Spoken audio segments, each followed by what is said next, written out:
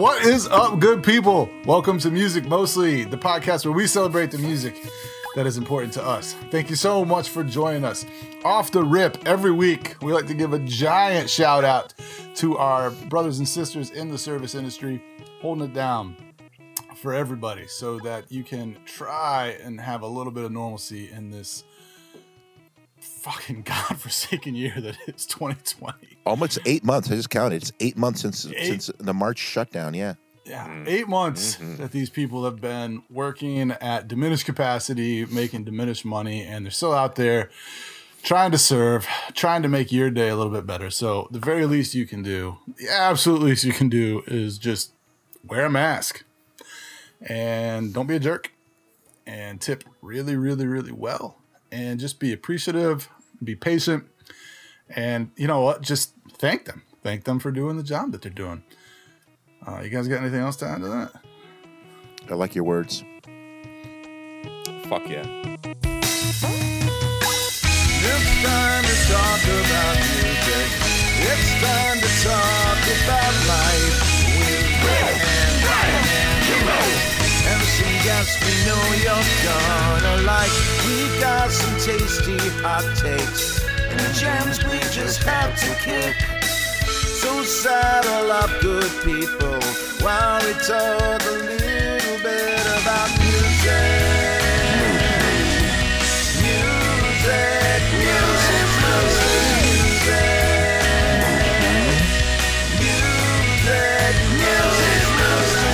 I am your host, and my name is Will Olson. And as always, I am just ecstatic to be here. I am joined by my good friend and singer, songwriter, and regional icon, Mr. James Raymond Scott. Hello, Jimbo. Hello, hello. How are you today? I'm as well as can be expected. Thank you. How are you? I am fan-fucking-tastic. You look great. Thank you. Thank you. I know. We are joined by our good friend and superlative audio engineer, Mr. Brian Gardner. Brian, how are you today, sir? I'm feeling fine and dandy. Thank you. Both fine and dandy. Those two, they go together a lot. People, when was the last time you're like, how you doing? And somebody's like, dandy. Not so fine, but dandy. Yeah, they're not very often separated. They're kind of always used together. Yeah. You could be a dandy. That's a thing. Mm-hmm. You can shop at a dandy mart. At a dandy mart. I often do. Yeah. Now that I work right next door to one. You are. It's literally connected to the same building. It is the same building. Yep. That is what buildings that are connected are. It's just the one. Just the one building. They're not even. Just to clarify, just in case it was unclear. Gentlemen, that's good thinking there, Cool Breeze. Cool Breeze is a kid with 3 or 4 days beard sitting next to me on the stamped metal bottom of the open back part of a pickup truck. These are the opening 2 sentences of Tom Wolfe's classic book, The Electric Kool-Aid Acid Test. The nonfiction novel chronicles the antics of Ken Casey and his band of merry pranksters as they journey deeper and deeper into their consciousness. The whole trip started in the woods of La Honda, California, where the pranksters would rig up lights and music and see just how far they could take it. Eventually, one set of woods just wouldn't do, so the crew loaded up on a bus and took the show on the road. The bus was emblazoned with just one word on the front: further. The word became a battle cry of the counterculture. The exploits of the group would become legend. Over the course of the journey, they would cross paths with the Hells Angels, the Grateful Dead, Allen Ginsberg, and other icons of the Beat generation. The driver of the bus, Neil Cassidy, would go on to be the inspiration for Jack Kerouac's On the Road Wrecking Ball, Dean Moriarty. I read On the Road when I was 27 years old. If I had read it in high school like everyone else, I surely would have run away from home and taken my chances on the open road. I think there's just something in the human genome that propels us forward. From Ferdinand Magellan to James Tiberius Kirk, there's something in our DNA that pushes us to boldly go where no person has gone before. You call it further, call it progress, you call it whatever you want. They say happiness comes from the achievement of goals. And we are a species that likes, at the end of the day, to be closer to our goals than we were when we woke up. To this effect, it just makes sense that there's a group of forward-thinking rock and rollers pushing the boundaries of what music can be. They are the visionaries. They are the dreamers of dreams. Today, we're taking a brief look at rock and roll's true progressives. That's right, we're going prog today. So strap in, good people, because we're in a rush to get to the Dream Theater with laughter and good times as our muse. Oh, come on. That was not my best. It's awesome. It's awesome. We're in a rush to get to the Dream Theater. You're a genius. And also, I don't know if you know, King Crimson's Neil and Jack and Me. It's on either Three of a Perfect Pair or Beat. I know I listened to it today, but there's a song called Neil and Jack and Me, which is about Neil Cassidy and Jack Kerouac. Interesting. I listened to their first record this week, King Crimson's, but I'm not super familiar with their catalog. Well, you need to be familiar with the Adrian Belew. We'll talk about this later. No. Mm-hmm. Well, before we start talking about any of that, Jimbo, what have you been listening to this week? Well, obviously, I'll say it. While researching this, I put on the song. I listened to some prog mixes, a lot of them. But at a certain point, I put on Follow You, Follow Me by Genesis. And I really, really liked what spun off of that. I can't remember which tense I was supposed to spun, span. Spanned? It's spanned. It's I don't know what it is. I believe it's spun. Was spinning off of that, and a lot of stuff. Rush. It played like one song that I skipped out of like 20, which is for me. It's pretty good. So it was good, but a lot of cool stuff. A lot of Peter Gabriel. Nice. Oh, that's always Peter good. Gabriel. Yeah. Brian, what have you been listening to this week? Deftones, most recently. Love Deftones. Around the Fur and White Pony, specifically. And I really, and Around the Fur, for I guess, the year it came out was important because that was right in my time of that kind of music and everything. But there's something really musical about the drums on that record that really, really gets me. It just tonally is so pleasing to me. Yeah. So. At the beginning of Shove It. That little ding at the beginning of Shove It. Right? Or My Own Summer or whatever it's called. Shove It, My Own Summer. I believe, it's both actually. Yeah. I saw those dudes one time. They opened for 311 and they put on a hell of a show. Oh yeah. They're like one of those bands that is just better than the group of bands they got lumped in with. Yeah. Yeah. You know, I feel like that happens They a lot. were just game changers too. I mean, it's like, they were like, there's these pretty eerie melodies and like the biggest, grindiest grung you could possibly imagine. When those two things were combined, really for the first time, not for the first time, but in the way that they were just then. Yeah. It was everything I was looking for. It was like when I was first affected by Mike Patton and Faith No More. Mm-hmm. When I heard Deftones, I felt the same way about it in a lot of ways. Similar quality. It has that kind of that just very pretty aspect. Well, that pretty intense, over Wallace Sound dirty, intense. Yeah. Just kind of dangerous with dissonance, a little bit terrifying of dissonance here and there, atonal things that work. That's what makes it beautiful and eerie, just heartbreaking. Mm-hmm. Awesome. What have I been listening to, you might ask? Yeah. Yes. Well, go ahead. Well, 311, no doubt. Tell us. I did not listen to any 311 this week. Or no doubt. I know. Well, I was trying to listen to some prog, and then I kind of like balanced that out by listening to a lot of like oi punk. Okay. Just kind of the opposite direction. Yeah. It's good, though. So like the Bruisers and Cocksparrer, Dropkick Murphys, listen to some Vandals, stuff like that. I like that stuff. Yeah. That's what I listened to this week. When I wasn't listening to King Crimson's first album or Rush's first couple records, or Muse's first record. Oh. Yeah. Is that considered prog? Yeah, I guess so. Well, we're going to talk about that in a minute. Yeah. First, we're going to take a break. When we come back, we're going to get into all that stuff. We'll be right back.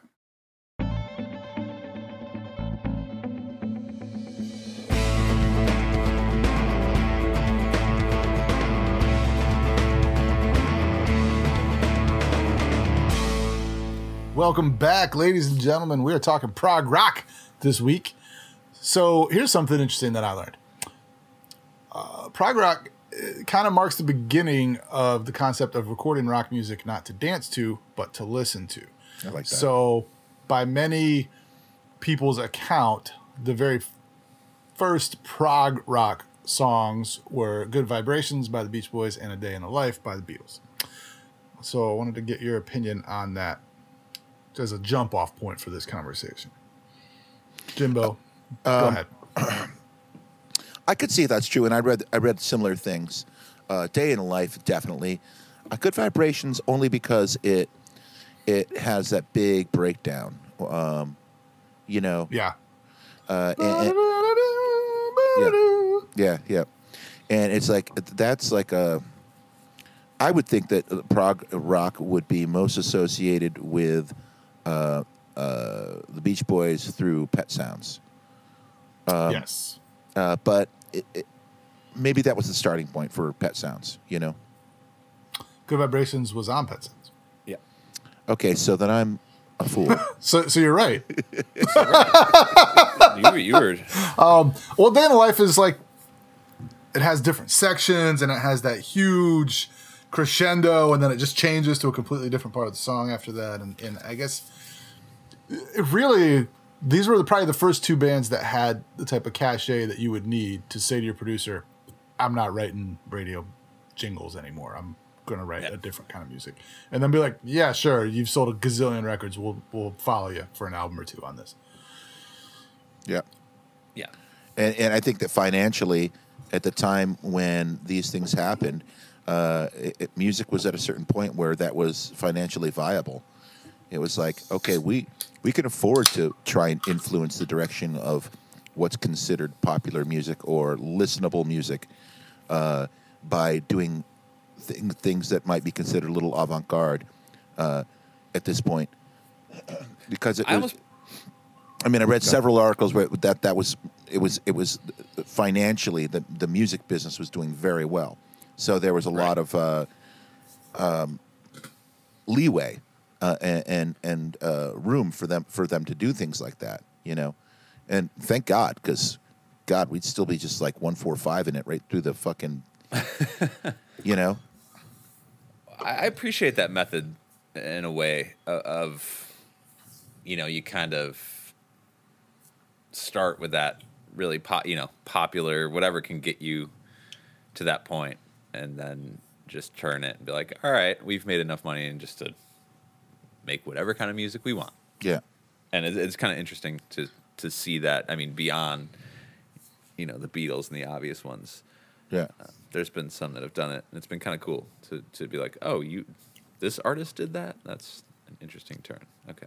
I read an interesting quote by Paul McCartney. He was talking about how they just got tired of the 12 bars. Just got tired of it. And like, we were so tired of the 12 bars, and we want to do something different. So we did.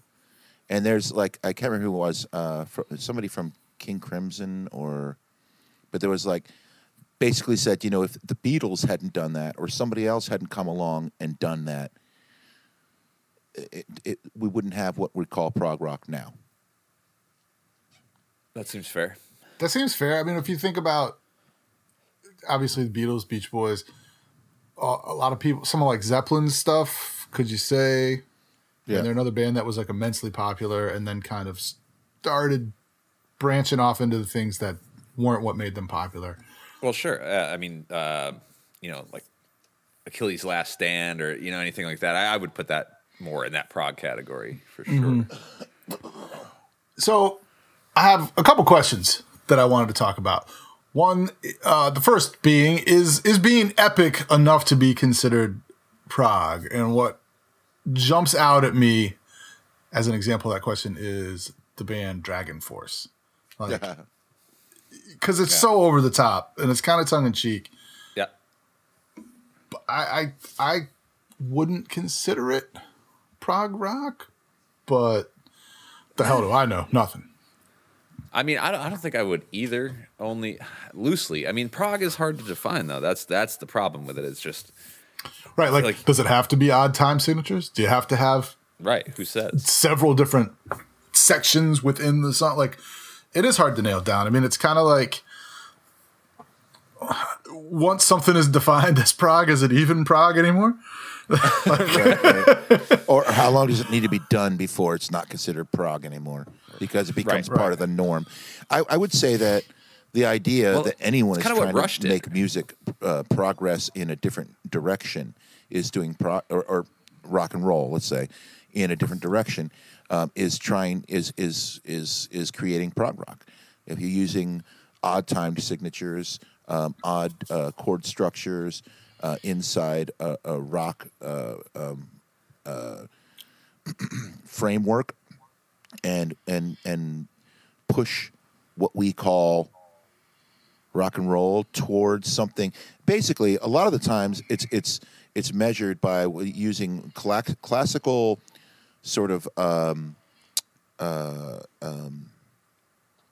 themes and mechanisms along with rock and roll. And that is what a lot of people consider prog rock to be.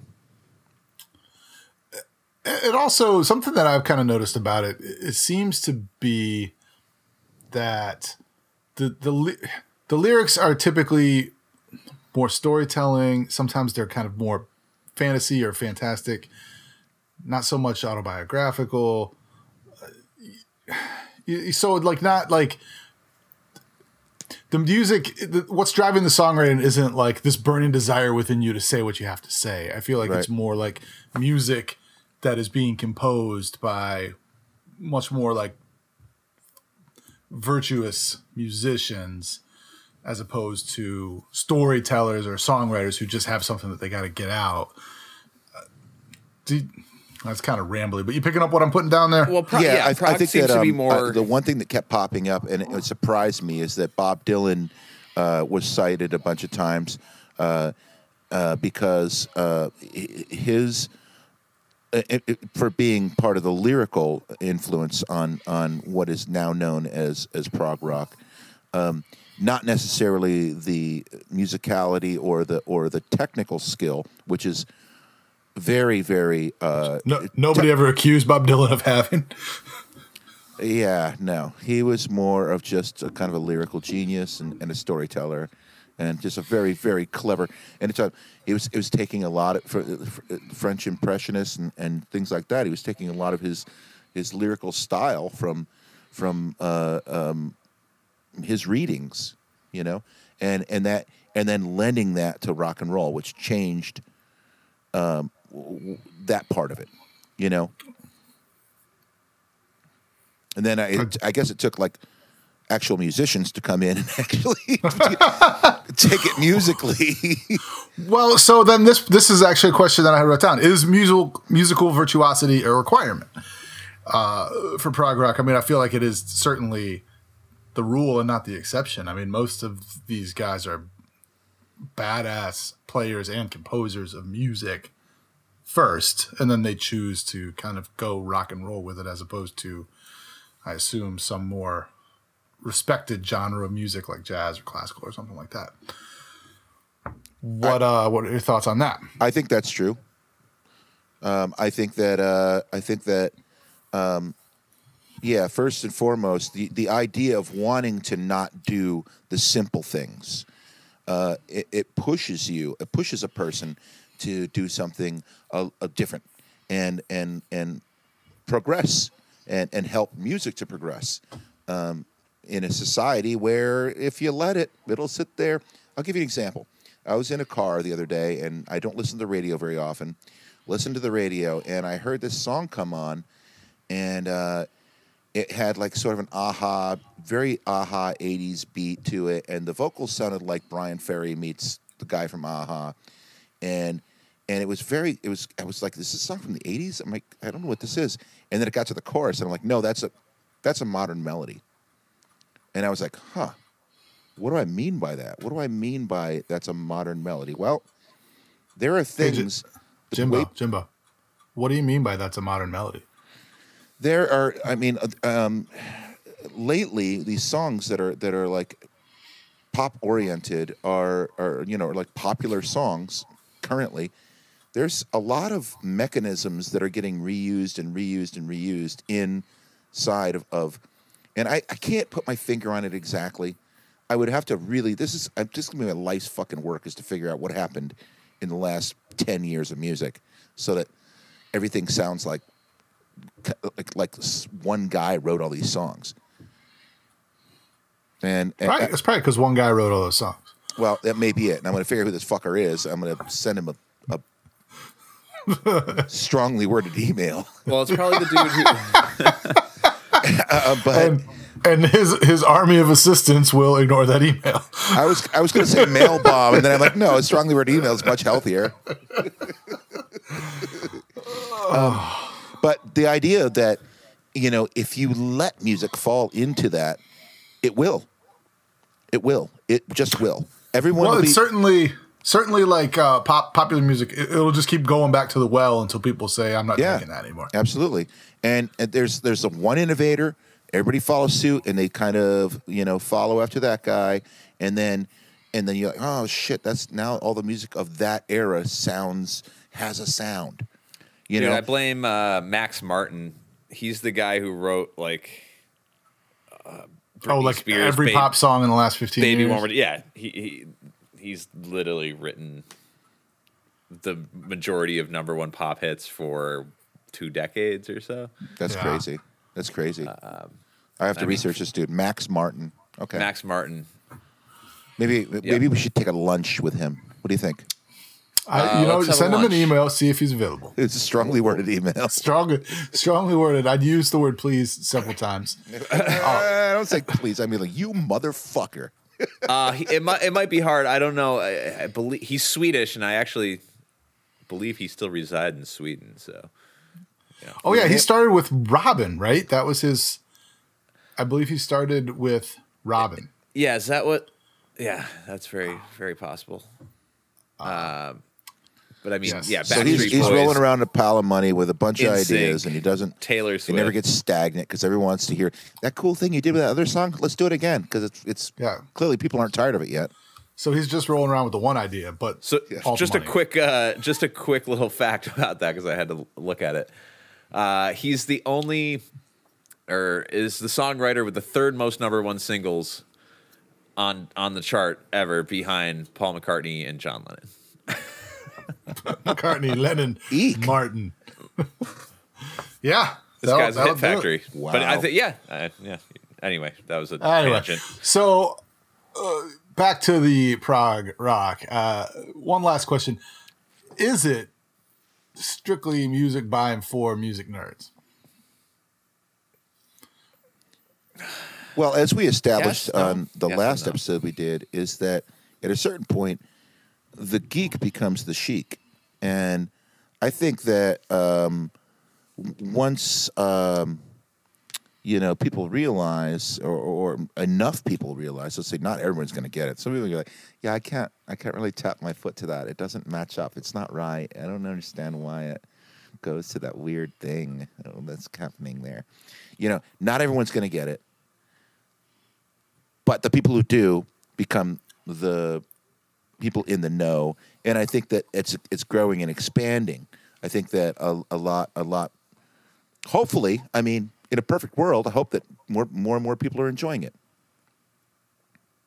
I hope so too. I mean, there's definitely been some big prog acts. I mean, there are definitely more that are kind of relatively unknown, but at the same time, like there's definitely an audience for it.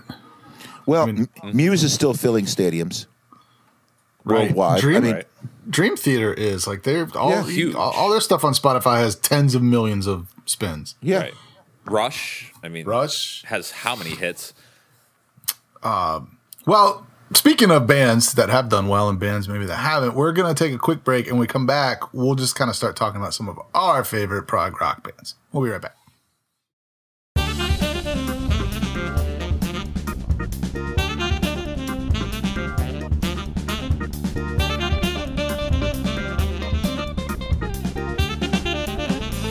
And we're back. Just going to go through and talk about some of our favorite prog rock bands and or jams. Who wants to start us off? Brian, why don't you start us off? Sure. I guess, I mean, there's so many. There's so many because prog is such a expansive genre, but one that always stuck with me, and one I've been probably listening more than most during this whole thing, is the Mars Volta. Oh, yeah, I listened to some of them this week. Yeah. The guitar playing is one of those things where, you know, it's chaotic, sloppy, but it all somehow fits together. But the backbeat, the rhythm section of that is just undeniably tight and cool shit going on. That I listen to a lot of those records, and they're just so weird and long and meandering. It's, you know, you have to listen to it from front to back kind of thing to even appreciate what they're doing. So that was a big one. And, you know, the classics, a lot of Genesis. Genesis was big in there. But, yeah, I don't know. Again, it's hard to pin it down because there's just so much. I'll say before we get into something else, I just wanted to say one of the things that seems to come up with these records over and over again is that they're not singles driven. I mean, they are albums front to back, and that is how they're designed to be consumed. Right. And there's always like it seems like even if there is a radio song, there's usually better songs on the record. I know everybody always says that about every record, but this is true. I mean, just because typically the most easily digestible music that these bands do is not necessarily, I mean, like the best songs are sometimes like 12, 14, 15, 18 minutes long. Yeah. So, Jimbo, you talk about King Crimson because you taught me about I believe it's called a Chapman stick, which I'd never heard of before. Yeah, Tony Levin was famous for, of course, being the bass player and Chapman stick player in King Crimson. Also, is Peter Gabriel's bass player, and also has done a lot of things over the years. The Chapman stick is a 8 to 12 string instrument that is worn in a harness, sort of. You kind of wear this belt thing that slides in there, and then the rest of it kind of hangs over your shoulder. You get a little strap over the shoulder. And it's played mostly by tapping. You don't actually strum the strings. You just kind of tap them. And so the action's super close. The pickups are such that they can pick up all of that, everything just from tapping. And it has a larger range than than a piano. So might have the largest range of any non-digital instrument ever. It's huge. It's huge. But it's used a lot. And a great example is a song called Elephant Talk by King Crimson on the album Discipline. It's the opening track, and it's very, very clear right out of the gate that this is something you've never heard before, and it's just awesome. I feel like prog rock in general, like getting away from that, talking about that, I feel like prog rock in general was, or is rather, more concerned with making things in the studio that you're not necessarily that concerned with creating live. Okay. True. You don't think about you don't like have you write a bunch of songs and then you're like, well, I don't want to do anything in the studio that we can't do live, because you don't think about it that way.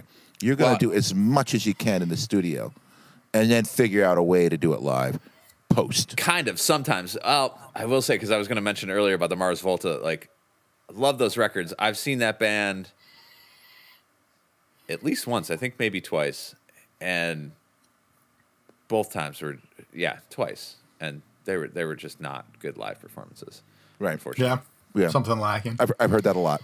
Yeah, I've heard that a lot. They have a lot of presence, and it's a cool thing, aesthetically and everything else. But the music is something left to be desired in a way. I don't think that it's bad musicianship.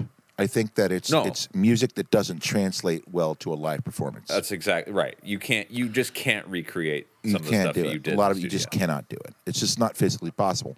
And I think that, maybe it is physically possible. Maybe like somebody like one of those crazy like one of those guys called Humphreys McGee or something could pull it off. But you know, But with a lot of people, like you're talking like a 12 or 15 person band. Yeah, that's not necessarily it. It's a lot of the feel is not like, especially with that. I mean, I don't even know. When I listen to Mars Volta, I'm pretty good at being able to count time signatures. I'm actually pretty darn good at it. You are. I will vouch for that. When I listen to Mars Volta, I don't even bother. I'm like, I don't even think they know. That's the thing. Like, they're just like, it's all the stuttery. Like, I know I know where things start and stop, but I never mathematically try and figure it out because it's futile. It's just there. It's perfect. It's beautiful, yeah, and it's awesome. They did a hell of a job in the studio. Amazeballs. If I would go see them live, I think it would be disappointing, only from the stories that I've heard. And it's sad, but hey, we got those studio moments that were just fucking killing it. Well, you know who's supposed to be awesome live that I've not seen that I really want to see is Tool. And I mean, if that's not modern prog, then I don't know what the hell is. Because those guys, I mean, their stuff's just all over the place. But man, I've heard that their show is just like a Pink Floyd show on steroids. Yeah, it really is. It is. It's an experience. Yeah, have you guys seen them? I've never. I've seen videos. I've seen live videos. Yeah, I've seen videos, I mean, but some of the video. I mean, I can only imagine what it's like. You're in it. Like, you need to be involved. Like, it's intense. Yeah. But they have a song on Anima. Track 2 is called Eulogy. That's my favorite of theirs. I think that's my favorite. Very good. I know it's track 2 on that album. I think it's my favorite song. But it's it's so long. It's so heavy. Out of nowhere. But they're a good example of more recent progressive rock and or roll. And extraordinarily popular. Extraordinarily. Yeah. They have such an enormous following. It's not even. So when you say, is this nerd music or geek music? Well, if the geeks are creating an army and taking over, then they win, because Tool is enormously popular. Well, a crowd of theirs would be a really eclectic mix, I think, just because it spans. I mean, I feel like you have metalheads, you have geeks, you have, well, this is really musically the first time I saw Primus. It was like that. I mean, it was just like metalheads, and then I swear there was a kid who's sitting with his mom. He was like 14 and looked like he did not spend a lot of time outside, but probably played the hell out of some instrument, and he was there. Yeah, and everything in between, and like stoners and freaks and just super music nerds. I mean, it was an amazing cross section of humanity, all rocking out to this Primus show. Primus, again, I mean, Primus kind of is its own thing, but it's definitely, if you had to throw it in a category, this would be a good one to throw it in. I would definitely throw Primus in the top this 3 of genres, because it's experimental, and it's moving in a direction. It's not standing still. I think that's the basic gist of it, is that anything that's moving in a direction, not standing still, and not using traditional methods to entertain us. Yeah. Yeah, not like intro, verse, bridge, verse, chorus, verse, chorus twice. Like, Yeah. I mean, there's a time and place for that, and there's plenty of music that I love that is that, but this is not that. No. Unless you're Rush, and then you're like, we have that, except we're going to go on these journeys in between those elements. Yeah, like half of the verse is in 5, the other half's in 7. You figure it out, Right. If you can't do the math, I don't know what to tell you. 2 measures of 3. What is so complicated about this? Why can't you understand what we're doing? Shut up and eat your soup. Yes, I am playing the keyboard with my feet while I'm playing the bass. Yes. What of it? I don't understand this is a problem for you. What the hell? What's wrong with you people? Jesus, are you not Canadian? Doesn't everyone do this? There is a band that I wanted to bring up. They're kind of hometown heroes in that they're from upstate New York, but Coheed and Cambria. Yeah. Again, man, those like. My wife knows them. They're from around where she grew up. She's Yeah, Hopewell Met Junction, them, yeah. right? yeah. It's I forget specifically like Spring Valley, Nanuet kind of area, I believe. But so their stuff is all like these concept records about like this universe that the singer wrote. Yeah. And then created Like, comics. it's like a for it. comic book, right? Yeah. Yeah, well, he wrote graphic novel. P&Z. He wrote. Yeah. Which is a comic book that actually was illustrated by one of our local fellas here in Ithaca. yeah. Why Cooter. am I forgetting his name right now? Aaron. God, I hope Aaron he's not Cooter. listening to our podcast. Well, I just said it like 3 times. What'd you say? Say it. Aaron Cooter. Yeah, Mr. Cooter. And I'm gonna say as well. I feel like we don't like to name drop, but I feel like in the context. Well, of, this is like in this context, I feel Yeah. like it's appropriate. yes. But yeah, those dudes are awesome. I was watching a video with my daughter of them playing one of their songs live. It was the first song off of the Good Apollo. I'm Burning Star 4. Which is the opener of that record is monster. Right. There's like 2 little tracks that are like these things, and then there's the song, Yep. which is like metal as fuck. Yeah. But so they're playing it. I mean, they're just ripping right into it. There's like a fan blowing on the guy's hairs all over the place. And my daughter just looks at me and goes, "Daddy, I hate to say this, but this is boring." Well, What is your daughter like? What kind of music? Oh man, she likes Kids Bop Kids. I She don't know likes what that is. Kids Bop. Jimbo is, this is a whole clean thing. versions of pop music sung by kids. They're called Kids Bop Kids, Yeah. and it's kids with a Z. Yeah, well, that's clever. Yeah. They do every. I mean, there's like freaking. They got like 50 albums out. I mean, every That's so every much. month there's Yeah. like another half new dozen tracks by. Good Lord. That's- So they Whoever must the have to gene- they like change the lyrics a little bit to make them less adult Yep. or something. Yeah. Yeah, they take the cuss More or words out, less. but they put other words in. And Yeah. So like soup, you know. They make it all kid friendly. yeah, it's very very soup centric. Yeah. Soup. We're talking a lot about soup. Bisques and whatnot. Like so here's love an example. Whatnot. So they do that Macklemore song Pawn Shop, right? Thrift store, pawn Thrift shop, store. whatever. Yeah, whatever the hell Oh. that is. And then there's a lyric where he says, "I probably should have washed it. It smells like R. Kelly's sheets." And then he goes, "Piss." So anyway, in the Kids Bop version, they go, "We probably should have washed them. They smell like my soccer cleats." Ooh. Oh, Kids Bop. You know when they like it was like TBS or whatever like altered the Big Lebowski, Big Lebowski? for TV. Oh, yeah. Yeah. And when this you- is what happens, Larry. Find You a find a stranger. stranger in the Alps. Yeah. where the- Oh, And so of course, good. he has to you got- repeat it again and again and again. What is that? What happens? It's a See what happens, coaster. Larry? Nice. Oh, that is just ironic. Arthur Digby Sellers wrote the bulk of the series. And a good day to you, sir. And a fine day to you, sir. Okay, well, before we wrap this up, I wanted to ask you guys a question. What's your favorite track on Dark Side of the Moon? Us and them. Nice. I also would say Us and Them. Ooh, wow. Okay, now I feel like I have to go in a different direction because, You don't have to. If that's your favorite, then that's your favorite. man, I don't know. On the Run. Oh, yeah, that's a good one. That's a good one. Yeah, I don't know. I looked yeah, up the Us and Them's so minor good. major seventh recently, the chord, and like was researching it and like the combination of notes, and Us and Them came up for that. And Interesting. yeah, because it's such a dark chord that I'm a little bit obsessed with, and so sometimes I just sit in a chair and just strum the chord over and over again, just to really feel the way the notes feel against each other. And yeah, so it's there. So you got that. So that's happening. I got that going for me. That's a thing. Well, that's prog rock in a very, very tiny nutshell.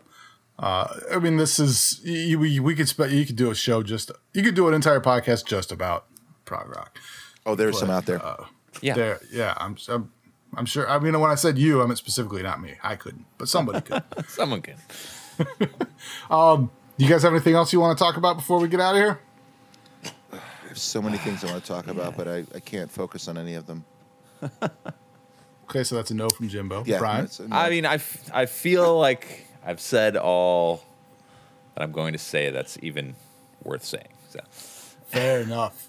and probably that's not even worth it. So, It's all going to come out in the lounge later. right, stick around. All right. Well, that is the show, ladies and gentlemen. If you're feeling frisky, you can stay tuned after this outro for a section we like to call the lounge, where we get a little loose and talk about this day in music history and a Billboard top 10 from back in the day. Thank you so much for listening. If you like the show, please tell a friend, subscribe, and rate and review us on your platform of choice, and share us on your social media. If you are kind enough to review us, we will read it on the show verbatim. We publish through Anchor. You can check us out there by going to anchor.fm/music-mostly. You can subscribe to the show on all the major podcast platforms. You can check out our website at musicmostlypod.com. You can find and follow us on Twitter, Instagram, and Spotify by searching for Music Mostly Pod. We post teasers and stuff like that on Twitter and Instagram, and we publish a playlist for each one of our episodes on Spotify. You can hit us up at musicmostlypod@gmail.com if you want to get in touch. For Jimbo and Brian, this is Will signing off. We'll see you in the lounge in just a minute.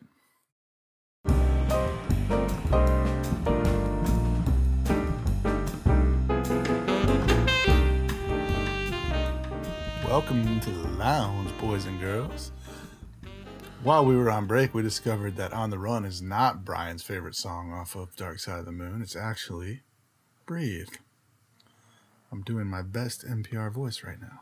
It sounds a little more like Billy D. Williams. A little bit. Ooh, you Billy like D. little soft. Speaking of Billy D. Williams, Randall Calrissian. today, as we record this, it is December 19th, and 2020 is almost over. Not that everything's just going to get magically fixed on the 1st. I actually wouldn't be surprised if it was just like, what do you mean it's December 32nd, 2020? Yeah. But, It still won't mark a year, though. It won't. It'll still be like just like 9 months.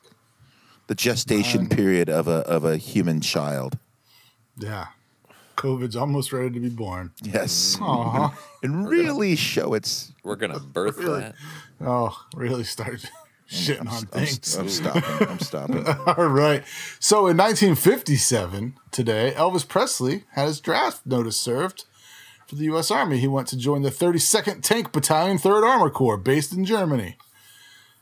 So that happened. And then he died on a toilet. Yeah.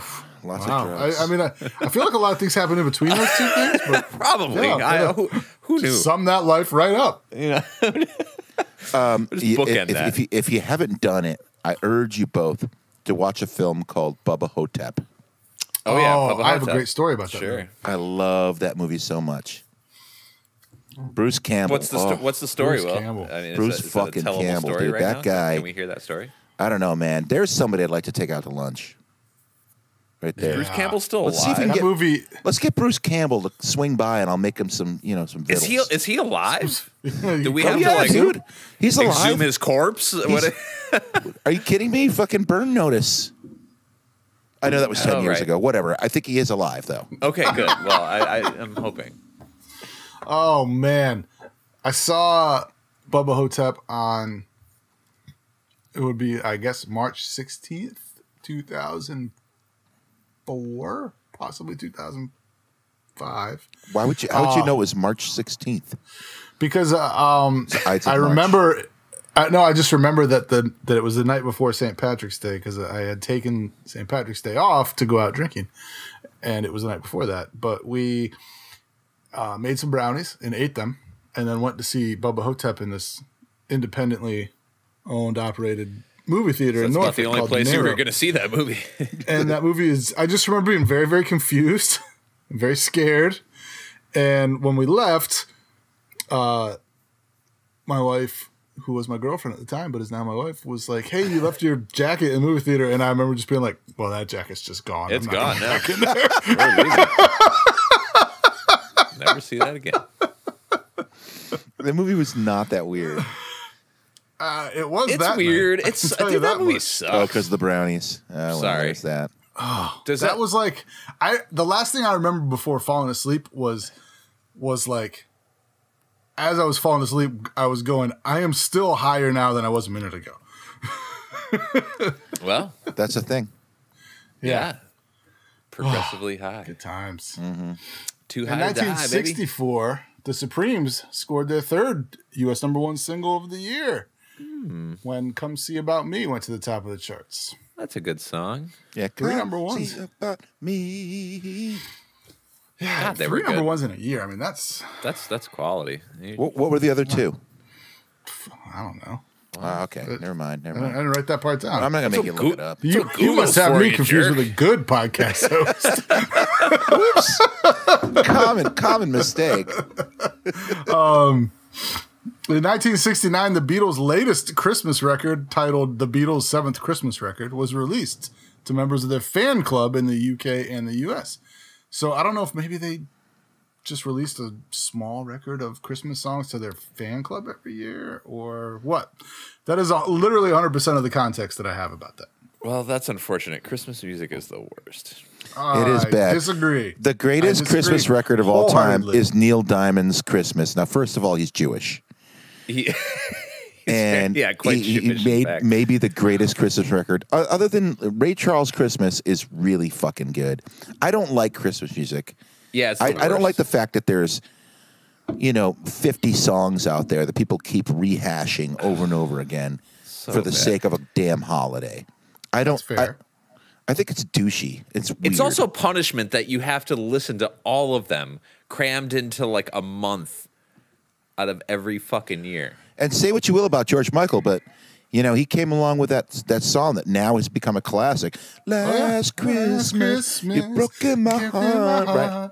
That's The actually very not a next terrible day. Christmas song, though. You gave it Okay. away. Speaking of prog rock, Type O Negative, which isn't really prog rock, but they have a maybe. Christmas song called "Red Water Christmas Morning," and it is so sad. I mean, it's like super sad. It's talking about how the table is set for fewer people this year because we've lost so many of our friends and family over the past year. It's one of the worst things, man.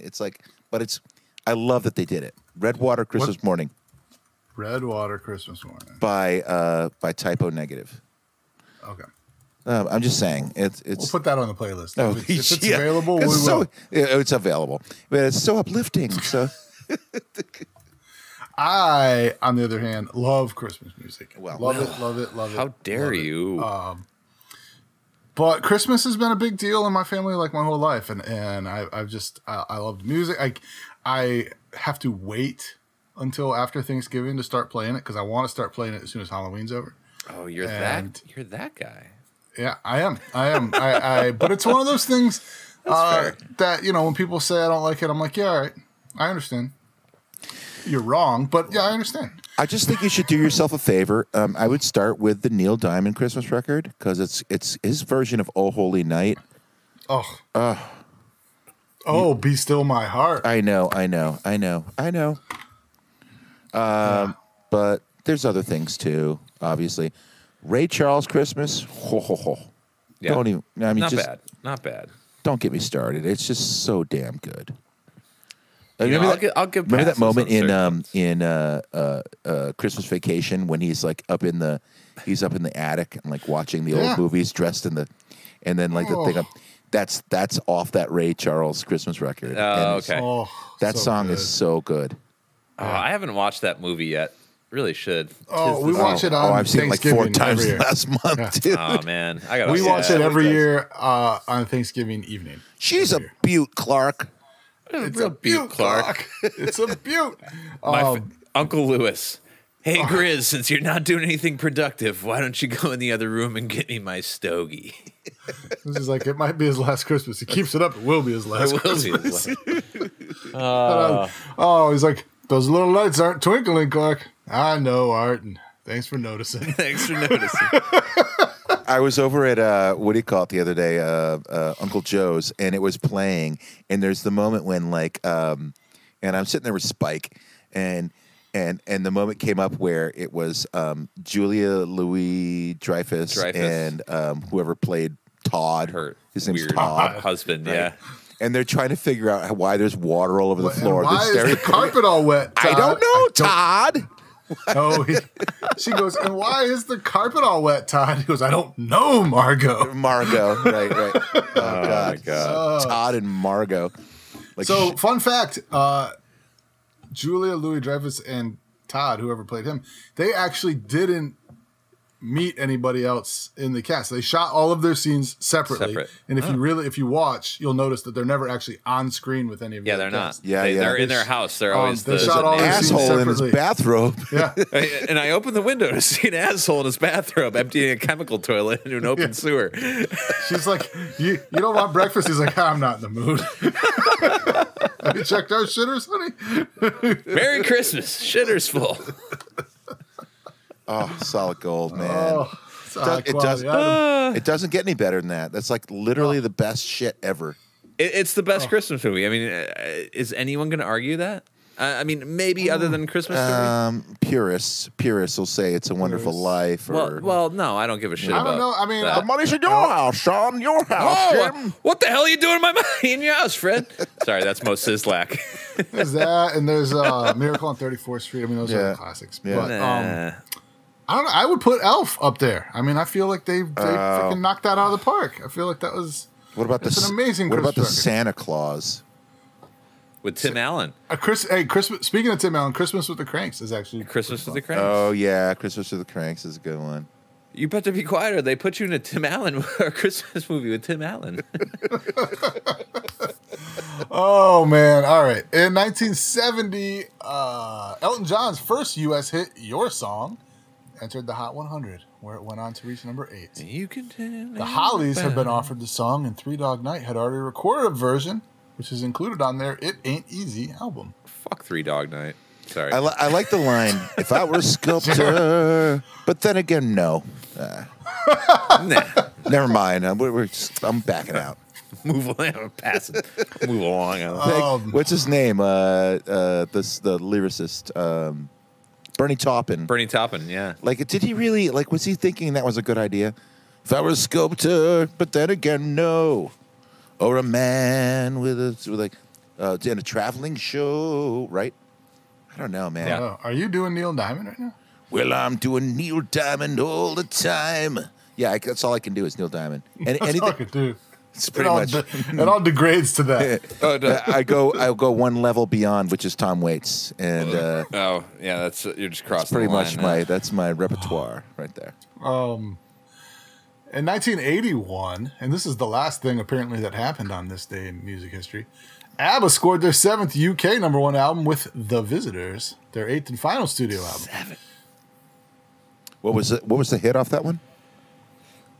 I don't know. I count on you for these facts. Well, Yes. just read me the list of songs, and I'll tell you which one was a hit, or the ones that I love, at least. They're all hits to me. Help me reminisce, my friend. So you're telling me my wife didn't leave me because So what you're All right. saying is my wife didn't leave me because of Neil Diamond. The Visitors, Head Over Heels, When All Is Said and Done, Soldiers, I Let the Music Speak, One of Us, 2 for the Price of 1, Slipping Through My Fingers, Like an Angel Passing Through My Room, Should I Laugh or Cry, The Day Before You Came, Cassandra, and Under Attack. I know none of those songs. I Yeah. probably know all of them, but I just Oh. don't know their I just titles. don't know that. Oh.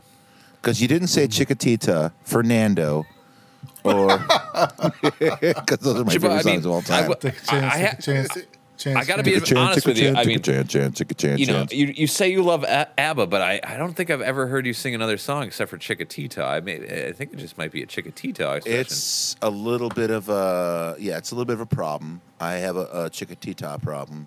I have Chiquitita problem. I'm working with my therapist about it. What the hell is Chiquitita? That's all I want to know. I don't know what it is either. I don't know. I don't know where the word came from. I don't want to research Weird. it right now. Swedish. But Aren't I they- will they're say that in Swedish the too. movie of my life, That would be the opening credits. Why do the Swedes write the best songs? Do they? Is that a thing? Well, we were talking that about up for debate? Max oh, Martin, Max, what's his name? Yeah, we talked about him earlier. who's literally behind Paul McCartney and John Lennon for the biggest songs ever. That's so interesting. I got to research. He's a Swede. The Swedes. Is that offensive to call someone a Swede? No, I don't think so. No, No, I think that Good, that's good. what they're called. Yeah. Remember that movie Summer Rental, that John Candy movie where Oh, I love That's that. one of my movie. favorites. there's a Scotsman named Angus, but Rip Torn's character keeps calling him a dumb Swede. Yeah, dumb Swede. He's got I'm a Swede. Scot. You I can't says get you enough make- sail. He's looking for sails and stuff. 4 stories high, she be. Fish sticks all around. Cinco scullies and Sketches sketches of the day. It's a frozen fish. I love my favorite line in that movie is when like she shows him her boob job and she's like, how do these look to you? He's like, similar. Similar. Then you hear, oh, that's Ed. $10,000 for the set. Yeah, it's Huh? like- that's something the See, whole family it was either can another the power whole tool or family. these things. Oh, I think you made the right choice. Those are good for the whole family. Those are good for the whole family. Fun for the whole family. Do you remember the King of the? There was an episode of King of the Hill where Hank's dad, Cotton Hill, is married to like a woman from his like kindergarten class. Yes. And Well, he's that's like- her. Yeah, that's his his dad's like, Dee Dee. take a look at your stepmom's new tatas. Got a deal on them. Both lefties. Well, have you seen any of these like weird wall-eyed boob jobs? So they're like point, I haven't. I haven't They- seen any. they just point in different directions. Like they're unwielding. They're just, Well, I feel like you're just cheaping out. You're going. It's like Dr. Nick Riviera. You're. they're What the? I wiped Dr. them off on my Spaceman, napkin. Dr. Spaceman. Dr. Leo, this is that. You went to upstairs medical college too. I love it. You really should go see him, Lemon. Leo's an excellent physician and a pretty good dentist. Dr. Spaceman. Dr. Spaceman. I'm just saying. Oh, all right. Let's see here. Birthdays. There's a few people born today. In 1944, Zal Yanovsky of the Lovin' Spoonful was born. Best known for their U.S. #1 hit in 1966, Summer in the City. Something. I mean, it seems like a reach a little bit in the this city. week with this. And my But neck I'm not gonna lie to you. He's by far the most famous person born today. hot sun, summer in Yeah, the city. yeah, who are these people? Good Lord. Better. What a terrible day. Man. All right, in 1947, Jimmy Bain was born. Scottish musician, best known for playing bass guitar in the bands Rainbow and Dio. Also worked with Thin Lizzy frontman Phil Lynott, co-writing his solo albums. Died January 23rd, 2016, while in his cabin on Def Leppard's Hysteria on the High Seas cruise. That's interesting. Yeah. Also, why did he work with Phil Lynott? Because Phil was was the bass player. Worked with him on his solo albums. I don't know. Did he play bass on his solo albums? I mean, I would think that he would. He was a talented bass player. I wonder what he did. I wonder what he must have had like another role in that, and he must have had like some other instrumental role. Maybe he just co-wrote the songs. I don't know. Or Yeah. maybe he did not perform on those albums, just co-wrote. Well, I don't want to speculate on that because Maybe that was a vehicle for his lyrics that he could never get in on Dio. I love Thin Lizzy and Dio, our own Dio from right up the street here in Cortland. Yeah. His cousin was in the band The Rods, which The was Fly Rods? not the Fly Rods, not the Fly Rods. No, The Rods, Gotcha. which our own Gary Barnadello. Gary Barnadello was the bass player and co-singer in that band, and he has been a drinker in many of our bars over the years. Your restaurant, Bandwagon. Oh, yeah. He was a drinker there, and he was also a drinker at the Westie. And he's the one that gave me a pat on the back when I was trying to be Neil Diamond singing Ramones covers. And I got off stage, and I just went up to him like, dude, I feel so weird about that. That was so odd. And he's like, dude, I was like, I hope it was funny. He's like, it wasn't funny at all.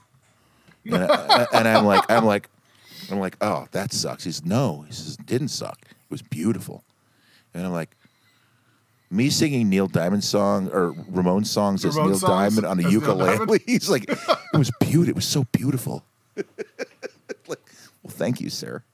Thank you, sir. You filled stadiums around the world. In 1949, I'm sure I'm going to say this wrong. John McEwen from American country rock band Nitty Gritty Dirt Band was Nitty born. Gritty Dirt Band. Yeah, known for their 1971 single "Mr. Bojangles." Ah, Mr. Bojangles. Mr. Bojangles. In 1969, the Grateful Dead played the Fillmore Auditorium in San Francisco, California on this date. So that's something. Yeah, they did that. Tell ya. We always get force-fed a Grateful Dead factoid every time. Do you not understand how this works? Every time I say where they played on this date, it's some random. And I'm always going to complain every single time. Do you not understand how this works? It's fine if you complain. Just stop acting like you have no idea why it's happening. Well, I don't remember until it happens, then I certainly do. I clearly do not remember until it actually happens. Gotcha. I understand now. Okay, we're going to do the Billboard Top 10. We're actually going to do the Top 12. Oh, good. Thank you. From March 19th, 1994, because this is the week that Tool cracked into the Top 100 for the only time with their song Prison Sex. Trying to remember how that song goes. It's interesting that this one cracked into the Top 100 and Sober did not, because that was a bigger single. Yeah, I remember the video for Sober. It was such a big, huge video with little, like, the stop animation and snap animation. Like that was puppet. for Stink Fist. Oh, off Stink of Fist, Enema. yeah. That was that video. No, there was a little doll that was like, Or all of the videos were like stop motion. We just be sober. You're right. You're 100% right. Yeah. 99% right. Well, 100% right. I was there. Dude. I was there. 99.9. I was there. I was totally there. I was there. I wasn't like There, man. anywhere. I remember when Undertow came out and we listened to it. My brother's buddy had a Is that copy the one of with the it pig CD. on the pig? There's a pig on the cover. No, there's like this weird red thing. It looks like a Beetlejuice sculpture. What's the one with the pig that like had something shaved into it, like a name of an album shaved into it? Okay, I might be confusing it with something. Never mind. Yeah, I think think you're. I think I probably am. Cake or something. There was a. Oh, Cake. Yeah, Cake has What did that like? But that's like an animated. It's like a. No, this is. Tool had a pig on a thing they too. did- They sure. Okay, sorry. We'll go with that. Okay. So number one that week was Ace of Base with The Sign. Yeah. I got the sign. Speaking of Swedish pop. Dude, And right? open. Come on. When we were talking Sweden and Switzerland, we're confusing two different places. Ace of Base is also from Sweden. Wait, have we been talking about Switzerland or Sweden this whole time? Sweden. Home to talented musicians. Max Martin. Robin. Ace of Base. Again, Robin. I retract my Robin for the previous second statement. time tonight. Presumably Peter, Bjorn, and John, or at least Bjorn. I don't know. What? Some Scandinavian country. Number two is The Power of Love. Oh, yeah. Not by Huey Lewis and the News, Not. but by Celine Dion. Oh, that power of love. Not as likable. Sorry to be disappointed, but I really kind of Yeah, am. very let down by that. She has like a long face. I mean, honestly, Yeah. she has like a horse face. She has like a Alanis Morissette horse face. She kind of had her face. Oh, and they're looks like both Canadian. Is that a Canadian trend? No, maybe it is. They have the like kind of shaped like a foot. Their face looks like a foot. It's not good. It's not a Foot good look in face, the they call her. Old foot face. I hate to pick on the Canadians because they're such nice people, but They are. if they have like horse faces and foot faces, I don't think I want to get jerks. involved. I'm not going to subscribe to their newsletter. I'm not going to jerks. be like, "Yay, Canada! You have women with horse faces," and you know. Okay, I'm going to stop talking. With their I'm stopping talking. politeness and long O's. I don't know. And your inappropriate See, politeness makes just- me feel uncomfortable. Jimbo, just say that you're sorry so that we can move on. I'm so sorry. I'm sorry. Sorry about that. No, I'm sorry. Totally sorry. I'm sure I'm sorry. Number 3 that week is Without You / Never Forget You by Mariah Carey. Well, I don't remember that one, but it's probably off of Emotions, if I had to guess. I did like Mariah. Sounds about right. Like her. Number 3 is a hot track, What a Man by Salt and Pepper featuring En Vogue, and that is a hot track. Yeah, that falls into the category of another episode that we had done. Does it? Does it now? Yeah, because it's the subdivision of the beat is It's just triplets. slowed down. It's just like a slow, yeah. That's a hot track. Yeah, instead of it's being like instead of being it's which is swing. Gotcha. I just remember like Salt and Pepper videos being like, wow, I really find all 3 of them very attractive. And my those God. videos being like, oh wow, I find all 4 of them very attractive. And then this video came out and I was like, well, I just don't even know what to do there's with a whole myself. room of them now. Where do I put my hands? What do I do right now? I forgot that In Vogue was a part of this song. Weirdly, or Salt and Pepper. I can't. Yeah, no. I guess I knew it was Salt and Pepper. I don't know. I guess What a modified man. Voice like Barry with a Denzel face. Oh, so good. Number 5 was Bump and Grind by one Ronald Kelly. Oh, very nice. Very Yeah, nice. we can just keep going after that. Number 6 was So Much in Love by All for One. I forget that All for One had some hits. I remember that This, song. I believe this was a cappella, right? I believe this was a cappella with just snapping. Yes, that was. If I'm remembering it correctly. It was very popular at the time. Boys to Men were, they were doing it. Yeah. There was, and then Shy had If I Ever Fall in Love. That was a cappella. Yeah. That was been a little earlier than this, but number 7 is Now and Forever by Richard Marx. Dick marks. Wherever you go, whatever you do, be right there. Wherever you go. Still on the charts in 94. I mean, I feel like I hear that song at least a few times a day on Light Rock 97. This one or Wherever You Go? Well, yeah, no, not this one. Wherever you go. Number 7 is Breathe Again by Tony Braxton. I remember that one. Oh, yeah. Breathe again. Yeah. Breathe again. Man, I like Tony Braxton. Yeah. Again, she's very awesome. very attractive, too. Yeah, very. I think maybe that Not was difficult more. to look at. No, we didn't. It wasn't hard to watch her She in a wore video. those like skin tight outfits. And when I say hard, you know what I mean. I assume. Number 9 was Gin and Juice by Snoop Doggy Dog. Still with the doggy. Yeah, he's In changed his 94. name a lot over the years. But Just Gin and Juice, very that's a similar hot track. variation. I mean, Yeah, it's been covered and appreciated. I think that the Richard Cheese version is the one that I would, if I were at a party DJing, I think I would probably put the Richard Cheese version It's on. a good one. Only Definitely not. to assert my geek dominance and also just show people that I don't give a fuck. Who does the? Is it Fish or one of those jam bands? it is the Gourds. Is that the Gourds? But it was that cover was like of the Napster era and was typically credited to Blues Traveler, even though it was It's not. okay. Yeah, I remember that. Yep. Yeah, that was Yeah, the thing. somebody mislabeled it and the track got out too much. That was the best part about Rolling Napster was down that the you street, couldn't trust the bringing labels. in It was no. awesome. Yeah, I remember that's how Soft Cell got credit for doing Always Something There to Remind Me, which was Oh, yeah. Naked Yeah, Eyes. that's But Naked Eyes. Yeah, I've seen it credited to Soft Cell so many times on yeah. Napster, Orpheus back in the day. yeah, You know, stupid thing. I Yeah, feel like Blues Traveler also got credit for that Sister Hazel song. Yep. Hard to say what it is is. I see. Feeling you, whatever that song's called. But Blues Traveler got credit for that a yeah, lot. hard to as well. say.